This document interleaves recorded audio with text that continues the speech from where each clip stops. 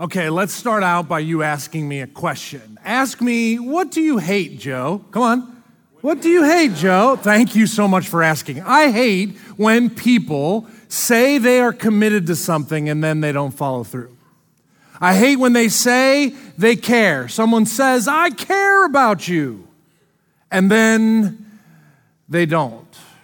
I see it a lot of times, not all the time, but I see it a lot of times in politicians, right? When they're trying to get elected, they say how much they care about you, and they are going to go to Washington and Harrisburg and make sure they serve you. And then I find out after they're elected that they didn't really care about me after all. They cared about their power, they cared about their money, but they didn't really care about me. It was all lip service. That frustrates me. It frustrates me when you take a job, right? You start looking at a company, you're interviewing, and the company makes all kinds of promises about how great the workplace is, and there's going to be promotions and opportunities and training, and wait till you see the raise you're going to get as you stay in this company, and then they don't follow through. They say that they care, every employer does, but then lip service. Worst of all, when someone close, right, family or friend, says they care, they love you, they're for you, they're not against you, they're there to serve you and help you, all kinds of promises, spouses, family, friends. And then when it gets difficult, when things are hard, when something goes south, you look around and you're like, well, where'd they go now? They said they loved you, they said they cared about you, and all of a sudden, nowhere to be found. I hate that. And I look at myself and I wonder if that's what I am. Am I someone that says I care, but I really don't? I mean, when did you stop and ask yourself, look in the mirror and go, am I caring? Do I actually follow through? I mean, when did words and commitments and love stop meaning something? That when I say I care, that my word is my bond. That when I say I'll do something, I follow through with what I said I would do. When did that stop? It stops with me so often because I look at my words and I say how much I love, how much I care, and then I find myself taking the easy path, going back on my words and not showing with my actions that I actually do care, because care is so much more than what I feel.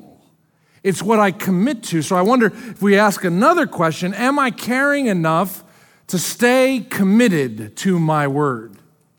That when I say, I love you, that when I say, I care about you, that it means something, because when I say it, I follow through. When I say it, it's not just a word, it's not just a text, it's not just a sentiment, it's not just a feeling, it's actually my willingness, no matter what the cost or consequence is, to love and serve you and care about you.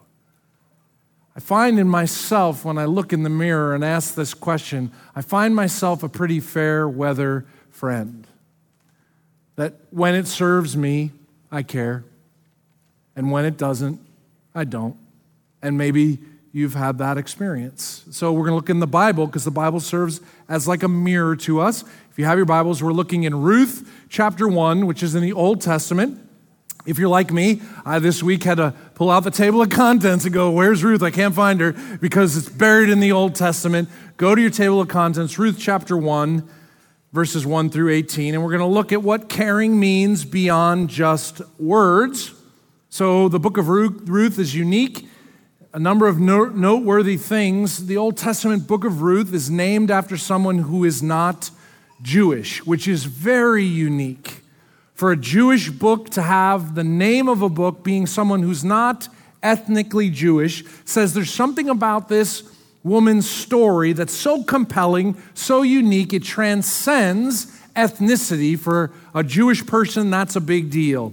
And what I also find unique about this is God nowhere in this story shows up and does something really hyper powerful. He never shows up and does something supernatural. Instead, what he does is he shows up inside the lives of real people like you and me. And he enables real people like you and me who are going through real problems In the book of Ruth, they go through ethnic problems. They go through immigration problems, grief. They go through poverty. And God shows up in the lives of real people and makes a difference in their real faith and their real choices. And that's how a supernatural God shows up, through real people like you and me. And so as we look at this and we look in the mirror and ask the question, do I really care about people? The book of Ruth has something to put on display for us to learn. Ruth chapter 1, verse 1 says, in the days when the judges ruled, there was a famine in the land. So a man from Bethlehem in Judah, together with his wife and 2 sons, went to live for a while in the country of Moab. In the days when the judges ruled, there was a famine. No food. So a man from Bethlehem in Judah, together with his wife, 2 sons, went to live in another country, the country of Moab. I try to put myself into the context of this scene. And I think, well, if in my country there is no food, that if it's so bad that I have to leave my country to go find food, how desperate would I have to be? But that's where this man finds himself. This Jewish man finds himself so desperate that he has to leave his country to find food. And if I had no food, I would do the same thing, wouldn't you? But this wasn't like for him moving from Pennsylvania to Indiana. This was moving to another country, and a country that was ethnically and religiously different. And more than that, Israel, the country he left, the religion, and Moab, the country he's going to, and the ethnicity, they're at war with each other. How desperate do you have to be to go to enemy territory to get food? This is a big deal. He's desperate, so he uproots his family and they go to another country. It would be like someone from Israel today moving to Palestine to find food. How's that going to go? I mean, how bad does it have to be for a Jewish person in Israel to leave Israel and go to Palestine so they can get a Big Mac? Like, it's bad. This is not good. This is how desperate. And what do your Jewish family members say when you leave your country to go to the enemy? What do they say about you? And do you think the Moabites, the place you're going, is going to be like, yeah, come on in, welcome, have a Big Mac? Like, no, there's tension, there's problems. This is a hard context. As if that wasn't bad enough, look at verse 3. The name of this father. Now Elimelech, Naomi's husband, died, and she was left with her 2 sons. Naomi's husband dies. They're living in a foreign country. Now she's a single mom, no husband, left to take care of her 2 sons in a foreign country. Goes from bad to worse. Verse 4, they, Naomi's 2 sons, then married Moabite women. One was named Orpah, the other was Ruth. Her sons are old enough, they get married, but they marry outside of their religion, outside of their ethnicity, something that's explicitly forbidden in their religion. And verse 5 tells us it gets even worse. After they had lived there about 10 years, both sons also die. And now Naomi is left without her 2 sons and without a husband. She's left with her foreign daughters-in-law, and all she has, 3 women. This is bad. And maybe you're like, as a woman, you're like, oh, that's not so bad to me. 3 women by ourselves? I kind of like that, right? Maybe you're like, get rid of them, right? But no, these 3 women, this is bad because in the ancient world, men were the economic engine of their time. So women couldn't own property, men could. Women couldn't get jobs, men could. So for Naomi to be alone, a single mom with her 2 daughters-in-law, with no men, no children, meant that there was no economic hope for them and for their future. And it's in this moment when things seem darkest that God's faithfulness shines bright. Look at verse 6.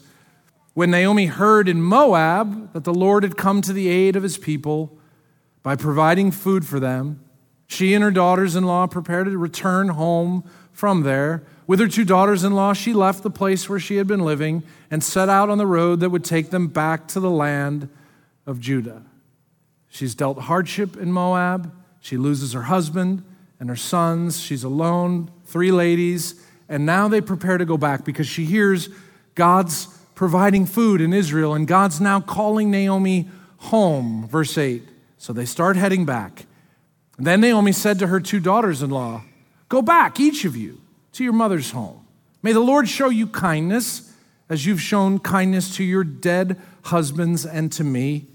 May the Lord grant that each of you will find rest in the home of another husband." Then she kissed them goodbye, and they wept aloud. And they said to her, "We will go back with you to your people." There's a deep connection between these ladies. They've been through so much loss and so much pain. But now Naomi looks at these 2 ladies as she's heading back to her country. She knows what it's like to be a foreigner in another place, to start over. She looks at these 2 young women and go, "Hey, you guys, you should stay. You should start over. Don't go with me. Go back and try to start a new life on your own. Go back." And Orpah and Ruth weep, and they say, "No, Mom, no. We love you so much. We're going to go with you. We'll go back with you." Such heartfelt words. But Naomi insists, verse 11, "Return home, my daughters. Why would you come with me? Am I going to have more sons who could become your husbands?" Weird. "Return home, my daughters. I'm too old to have another husband. Even if I thought there was still hope for me, even if I had a husband tonight and gave birth to sons, would you wait until they grow up? Would you remain unmarried for them? No, my daughters. It's more bitter for me than for you, because the Lord's hand has turned against me." And at this they wept aloud again. In the scene, there's no easy path. There's no easy button. Everything is difficult. Everything is hard. Everything is painful. Everything seems impossible. They're weeping. They care about each other. They've committed to one another. They've known each other for a decade at least. And now this is the point, the moment of truth. Verse 14 continues. Then Orpah kissed her mother-in-law goodbye, and Ruth clung to her mother-in-law. I mean, you can kind of see this tension building. Orpah kisses her mother-in-law goodbye and goes, "Peace," and Ruth clings to her and moves forward. I mean, both daughters care, both weep in grief, both say they're committed, and you can understand both sides. You can understand a young woman going, "I don't really want to go back to a foreign country with no hope of romance and no hope of a future. I don't want to go through that. So yeah, I kind of know I committed and said I'll go with you wherever you go, but it's not too convenient at this point. So I understand, I'm going to go home and start over." But you gave your word, didn't you? You said, "I'll never leave you." You said, "I'm committed." Don't we all find ourselves in that same spot where we talk a big game, where we feel real emotions, where we say, "I'll go with you, I'll do it, I'll never." And then we cave and we take the easy path, look at what's best for our interests and say, "I'll do what serves my immediate needs." Let's finish the story, verse 15. "Look," said Naomi, "your sister-in-law is going back to her people and to her gods. Go back with her." But Ruth replied, "Don't urge me to leave you or to turn back from you. Where you go, I will go.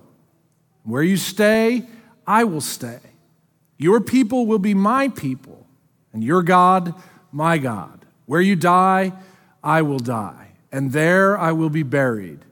May the Lord deal with me, be it ever so severely, if even death separates you and me." You know, it's one thing to say you care. It's one thing to say you're committed. It's another to do whatever it costs or whatever the consequence is to care. And so I look at myself in the mirror of this story. I look at these 2 characters and see how they respond. And I ask myself, how do I care? I mean, look at Orpah and what she does. She says she cares, but she cares until it costs too much. And then she hits the eject button. Where Ruth says, "I care," and in many ways, in supernatural ways, demonstrates she cares no matter what the cost is. And I find myself looking at these 2 people and saying, what am I more like? Am I more like this woman Orpah, who is with emotion and care and love and feeling, I say, I'll do whatever it takes. But then as soon as it gets hard, I find myself wavering and giving in to whatever's easier, less costly, despite whatever commitment I made. And I think, to be fair, as you look at these two options, I think there are times that all of us, the cost is too high. I mean, this is just real. I mean, I love all of you as a church family, but honestly, I don't love you as much as I love my own family. What I would do for my own family is probably not what I would do for all of you schmoes, right? I mean, I think all of us can look at our lives and go, there's circles and interconnectedness where I care about you, but I don't care about you as much as I care about these people. I think that's normal. I think that makes sense. But I also think there are times when sometimes in our society, care means I enable poor behavior. And that's not what the Bible is teaching. The Bible isn't saying care at all costs, because sometimes our loved ones and our friends make boneheaded, stupid decisions over and over and over again. And caring for them doesn't mean we just enable their poor behavior. Sometimes care means you have to sleep in the bed you made. That's not what the Bible's teaching, just care at all costs. No, but you back up from this. And when it comes to our close family friends, am I quick to hit the eject button on commitments I've made? Am I more like Orpah with emotion, but then presented with better options? I go, mother-in-law, I'm out. Or am I more like Ruth that I say, no matter what the cost or the consequences, I'm going to be true to my word. And here's a very hard but practical example. Every single one of us have gone to weddings, haven't we? Where there's so much love in the air, so much romance, and you see a couple stare into each other's eyes, and they make the vow for better, for worse, for richer, for poorer, in sickness and in health, forsaking all others. I'll be faithful to you as long as I live. We've heard that countless times. But then we see what that commitment looks like in many cases. That commitment looks like in many cases, I'll make the commitment to richer or poorer, in sickness and in health, as long as it serves my needs, as long as it's what makes sense to me. The moment I go, I didn't think it signed up for this sickness or this problem or this tension. I didn't think it meant when I lost that feeling, all those butterflies that I had about you and thought you were a rock star and found out you're not, and the feeling goes away, and so I just say, the vow I made doesn't really matter. How many of us say we're committed to our spouse, and then we lose the loving feeling, and we don't ask for help, and we don't seek to figure it out, or we do it just a bare minimum because we don't want to go through a divorce process. It's too much money and too much time, and we don't want that stigma. We don't lean in. We don't push through the problem and humble ourselves. Did I or did I not make a vow to love and to cherish till death do us part? And I'm not trying to say there aren't reasons for divorce. There are reasons. In abandonment and abuse and unfaithfulness, absolutely there are circumstances for divorce. But is it about a feeling? Is it about whether I like it or I didn't think I signed up for this or someone else is better than you because if I would have known that about you? No, that's not what a vow is. I stay committed no matter what. And how many of us have gone to these weddings? Come on. We go to these weddings as family and friends. We dress up real nice, eat a rubber chicken and dance the chicken dance, and we have this big party and celebration. And then when the couple that we were been to their marriage is struggling, we ditch them. Oh, you're really the best man? Really? You're really in the wedding party? Really? When your couple friend is struggling and you do nothing to help them? You don't pray, you don't come alongside, you don't support, you don't pay for their counseling. You don't urge them with grace and truth towards what is right. There's so many times we've been to so many weddings and a couple goes through difficulty and then we're nowhere to be found. Instead of saying, no, I came to your wedding because I'm in your life and I'm a part of your life. And so come hell or high water, I'm going to stay with you. I'm going to care for you. I'm going to come alongside you. I'm going to meet your needs. And sometimes that looks like separation and difficulty and counseling and help, and you work through it and a couple gets back on their feet together. And sometimes it works out to divorce. But whatever the cost or the consequence with your reputation and lifestyle, are you just there for the rubber chicken and the chicken dance? Or are you there for a lifetime as a friend? With prayer and support and patience and love and money and help, some of my greatest encouragement I have found at Faith Church is brothers and sisters in Christ who stay with people through the messiness of marriage and the messiness of separation and the messiness of counseling, sometimes the messiness of divorce, and they say, I love you so much, I'm with you through the whole thing. That's what it looks like to care, not just rubber chicken and the chicken dance. Ruth's example of caring for her mother teaches me that if you care, you stay committed and you sacrifice yourself. If you really care, you stay committed. Do you really care about your friends? Stay committed and sacrifice. You really care about your family? Stay committed and sacrifice. You really care about your spouse? Stay committed and sacrifice. You really care about your kids? Stay committed and sacrifice. And now let's roll up our sleeves and get really messy. How does this apply at work? Does this process apply at work? Heck, yes it does, because how many of us, we're all working. How does this apply at work? Thank you again for asking. Let me tell you. If you're a boss and you say you care, do you really? Is that just lip service? You're a supervisor? You're an employer? Do you really care? Have you really given fair, equitable treatment to your employees? Have you really trained them and been in their corner and given them opportunities and a fair wage? Because if it's just lip service, why are you wasting energy and time? Just come out and say, I'll step on whomever to get wherever I want. And I guarantee you less people will apply for your job. But why are you lying and dishonoring God? Because you're in your workplace, you're creating unjust experiences. And how about us workers, right? Didn't you agree to the job description you signed up for? Didn't you agree to the salary and wage?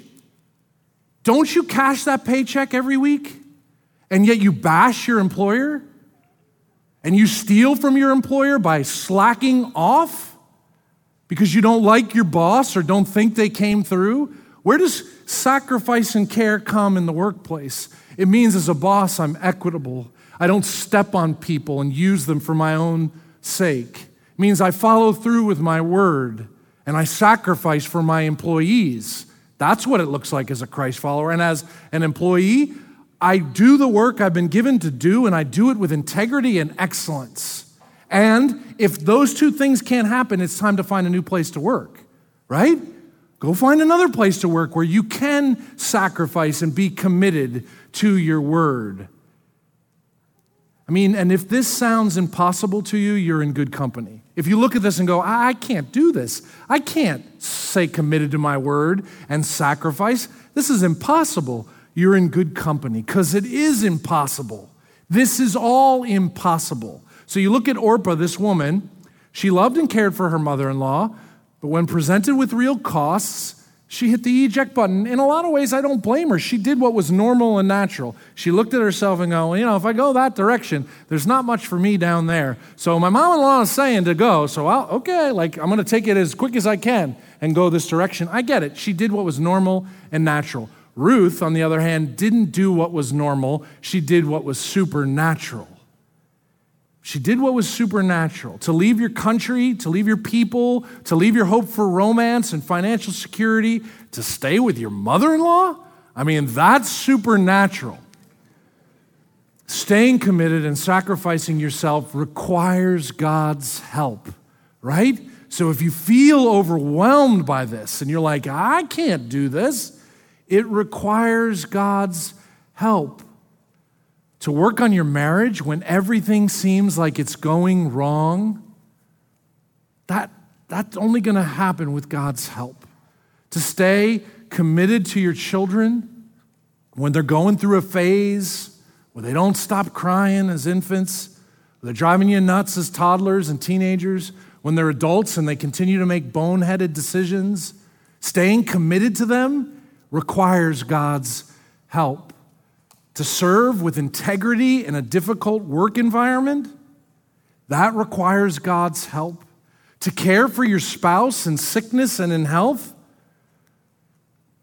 that requires God's help. To take care of your elderly parents who are struggling with health, that requires God's help. But God can give you the supernatural strength to do this if you ask Him. So Ruth is the agent of God's grace in this situation because God was working behind the scenes in Ruth's heart to help her. And just like God worked in Ruth's heart, God can work in your heart too. Ruth did something abnormal and supernatural, and you realize as you watch what she does, she looks like God. I mean, she is the representative of God in this story. And the same thing can be true for you. When you stay committed, when you sacrifice yourself, that's when you look most like God. But I want to caveat this because I know some of you have suffered greatly. I know some of you have been in relationships where you've done this. You've stayed committed and sacrificed yourself, and you look like God, but you've been abused and mistreated. The Bible never advocates or teaches that when you're abused or mistreated or there's injustice, that you're supposed to be comfortable about that. You're supposed to just let that ride. No, that's not what the Bible is inviting us to.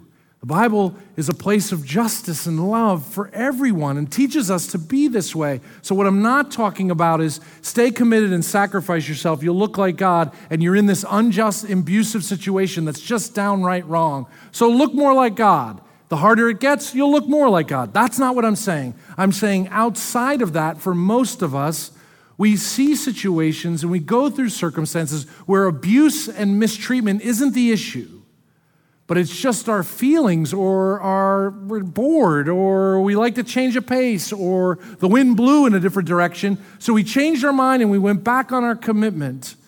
And the Bible is saying, no.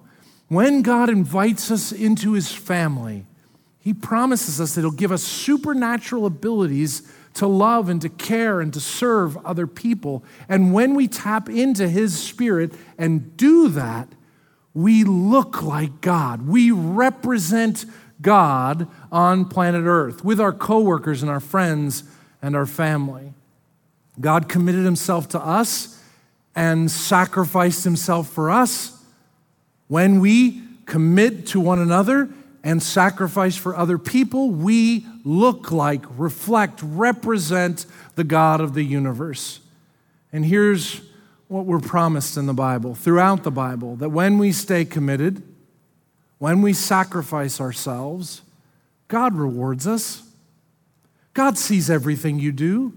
God knows you. He knows your circumstances. He knows the situation you're in. And when you follow His voice, when you walk with Him and listen to His Spirit, when you stay committed, even when it's hard, even when it costs, the God of the universe sees that. So you read Ruth's story and you see how God is at work in her life throughout. And you read the whole story and you see how God blesses her and shows favor to her because she's committed, because she cares, because she sacrifices. And what I'm not saying is if you commit to God this way and invite Him to help you in this way, that suddenly you're going to be wealthy and healthy and wise, and your marriage is going to be perfect, and your family is going to be perfect, and your work is going to be perfect. That's not what I'm saying. What I am saying is as you lean into being like God, as you say, I care, and you lean in and say, God, Spirit, would you help me to be self-controlled and to faithful and kind and loving and patient? You watch how the God of the universe implants Himself inside of you, that nothing can separate you from His love, that His peace and His power will be with you always, that He will walk with you and talk with you and guide you and give you discernment to know when to do something and when not to. When it's time to say that's enabling behavior and this is love. When it's time to say I made the commitment and I'm going to stick with the commitment. When it's time to say I made the commitment but this is wrong and something is sinful or unjust and it needs to change. It'll give you the confidence to walk and to make steps to be the kind of employer that gives a fair, equitable treatment to people in your workplace, to be the kind of employee that serves with integrity as if you're working unto the Lord, not to men, to be the kind of spouse that no matter how hard it seems, you're going to lean in and try and say, I'll get counseling, I'll get help. I'm not going to point my fingers at you. I'm going to look at my heart first and do what I can do. You see, we've failed in so many ways as modern Americans, leading the way. We actually have fallen into the trap of thinking this is all there is. We've fallen into the trap of thinking all you have on a Memorial Day weekend is a hot dog and nice sun and a boat ride. We failed to think that people have souls that will never die, and that we have lives that matter for eternity. And the decisions that I make today in my family and at work echo through eternity and impact people far beyond my life. That heaven is real and God promises eternal pleasures at His right hand forevermore, so that whatever the cost or consequences of my decisions today echo through eternity. And when I just say, I don't feel like it anymore, I'm giving up, I'm throwing him away or her away. You know what? I'm not willing to get help or ask for help or get counseling. I'm not willing to try to make this work. You know what? This is too hard for me. So yeah, I made a commitment, but it doesn't really matter. In any stage of life, we realize and think that that doesn't matter, but it matters. And it echoes through eternity. People are watching you and me. Are we just another person that makes a lot of lip service, says I care, but we do nothing to sacrifice and love and serve people that are coming here from other countries because they're desperate for food? People that are struggling with inequities that we should change? People that are living below the poverty line, that shouldn't matter to us? People from all kinds of different backgrounds that have souls that will never die, and I don't care about you because you don't serve my needs or my interests? Should it matter to us? I'm not trying to make a political statement. I'm just trying to make a kingdom statement about love and about caring and about serving and representing our dad well on planet Earth. Does it matter to you? Or are we just going to be numbered with everyone else that are a bunch of windbag Christians that say we care but never sacrifice? I don't want to be that way. I want to lay my life down for you. I would like to get to the point where I love you as much as I love my family. That's my goal. For some of you, it's easier than others, it's harder, right? But my goal is, if you're all my brothers and sisters, then I should sacrifice for you as much as I would sacrifice for my own blood, because we are connected through the blood of Christ, and we will spend eternity together. So my desire and goal, my heart's passion, is to try to be someone that loves you like I would love my own son, my own spouse. God empowers that kind of love when we ask Him. Would you pray with me? Father, this is really hard because we've been hurt. Most of us have experienced other people who have committed to love us and they've let us down. Father, most of us have been mistreated in all kind of different ways. Most of us have experienced brokenness. But you put your Spirit inside us. You said anyone who is in Christ is a new creation. The old is gone, the new has come. So something new is happening inside me where I'm called to love, I'm called to serve, that my yes would be yes and my no would be no. That I would see my decisions matter in my family and in my workplace and my community, not just for this generation, but for generations to come. So Holy Spirit, help us. Give us the fruits of the Spirit that we might be faithful and gentle and kind and patient, long-suffering. Only you can help us to be like Ruth. That whatever the cost or the consequence, that we would commit, we would stay the course. Would you help husbands and wives? Would you humble husbands and humble wives? Would you help the couples right now who are going through separation and through counseling Would you help them to see that humility and faith is the way forward? God, for the couples who have gone through divorce, I pray that you bring healing and hope. Bring them to a new day and help their friends to stick by them, whatever the cost. For our children, young and old, may we be committed to love, to grace, to truth. To our aging parents, may we be committed to serve the generation that served us. May we stick by their side and love the elderly. And to the immigrant among us, we don't have to know why they're here, but would you help us to be loving, to understand and try to help and serve? In our workplaces, would you make our workplaces places of peace and justice? That employees and employers would work with integrity and sacrifice for one another. Because in this we look like you. Only you can do this, God. But we ask it because we want your kingdom to come and your will to be done on earth as it is in heaven. And this is what it looks like. This is what it means. Help us, I pray, through Christ our Lord. Amen.